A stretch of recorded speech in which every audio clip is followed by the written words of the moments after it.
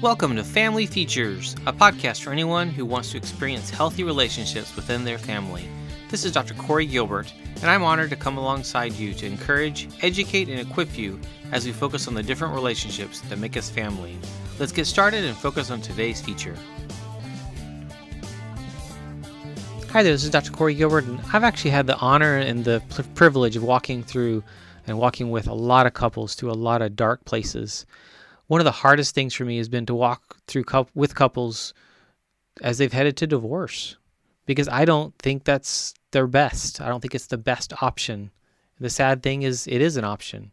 And so one of the things that I want us to think about today and kind of discuss is we need to not give up. Don't break up. Don't end it. Fix the problem. Now, what does that look like? That's the hard part. Because sometimes the problem is something so small, and we have to get over something. Now, this is crazy to say, but I have felt like there are times that I've had more success, and it's not me, it's seeing what God does, that I've seen God do really neat things in couples who've gone through affairs, and then other couples who it's small things and they can't get over them and they divorce over those. Think about that. Isn't that crazy? It's hard to forgive some of those small things because they become the things that we actually just zero in on. Same for those that end up post-affair or post something really traumatic, and they can't let go because they zero in on it. So really what this all is letting go. We have this entitlement in us if we're not careful. We have this bent towards justice in a way that actually destroys. It actually does not breed health and well-being and maturity. So where do we start? It's actually starting the romance again. That's a big one. Think about if you're struggling. We need to go back to the things we did when we were dating that brought us together in the first place. If you spend 10 or 20 years of marriage, you've probably lost some of those things, and you might need to revisit some of the skills that you actually had way back when.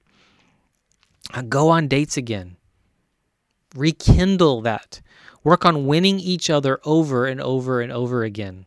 Come back to that beginning. This is why there are so many failed relationships. It's because they get lost in the mix. If you love each other and are best friends, then breaking up is not the answer. Now, when you feel like you have lost each other and you aren't best friends anymore, then it feels like it's the only answer. What needs to happen? We need to kind of rewind and go back. In my work with couples, it's funny to have a couple sit in front of me and hear them practically say, like rewind in their history, and it's as if they hated each other at the altar. Because the longer they live in this place of just hate and contempt and struggle and stress, it's like it erases all the good times and all the good they've actually had in their relationship. This is why it's important to have these stakes in these ground, these tent poles, these moments of great memories to go back and grab onto when we're struggling, because every marriage struggles. If I don't have those key times to grab onto, I don't know what to grab onto, and I tend to just let go. So be able to actually not break up, not end it, fix the problem. Here's a weird one. The research actually says about 69 to 70% of problems are not solvable. That's scary. This is why marriage counseling tends to fail at times, as we try to solve unsolvable problems. Is he ever going to stop leaving his socks on the ground? What if he never does? How do I still love him? That's the thing. It's a lot of times we're trying to fix things that are really not that fixable. It's learning to look around them or over them or under them or serve them in a way that blesses them versus trying to make them change for me. Think about that.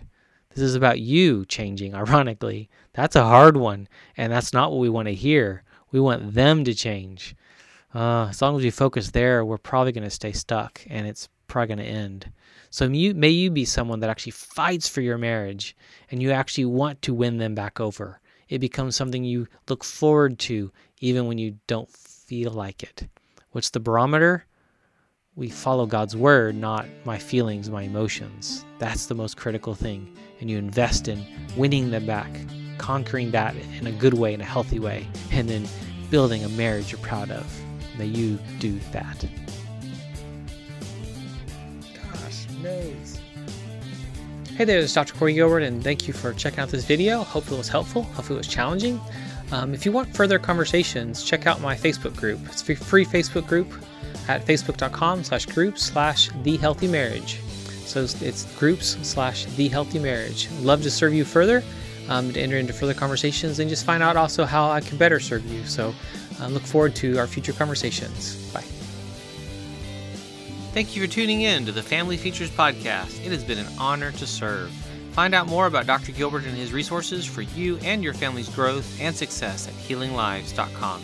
And if you think you could use some support along the way, be sure to book that call at bookdrg.com. And one more thing, if you found this helpful, please share this podcast with others so that we can change the world together.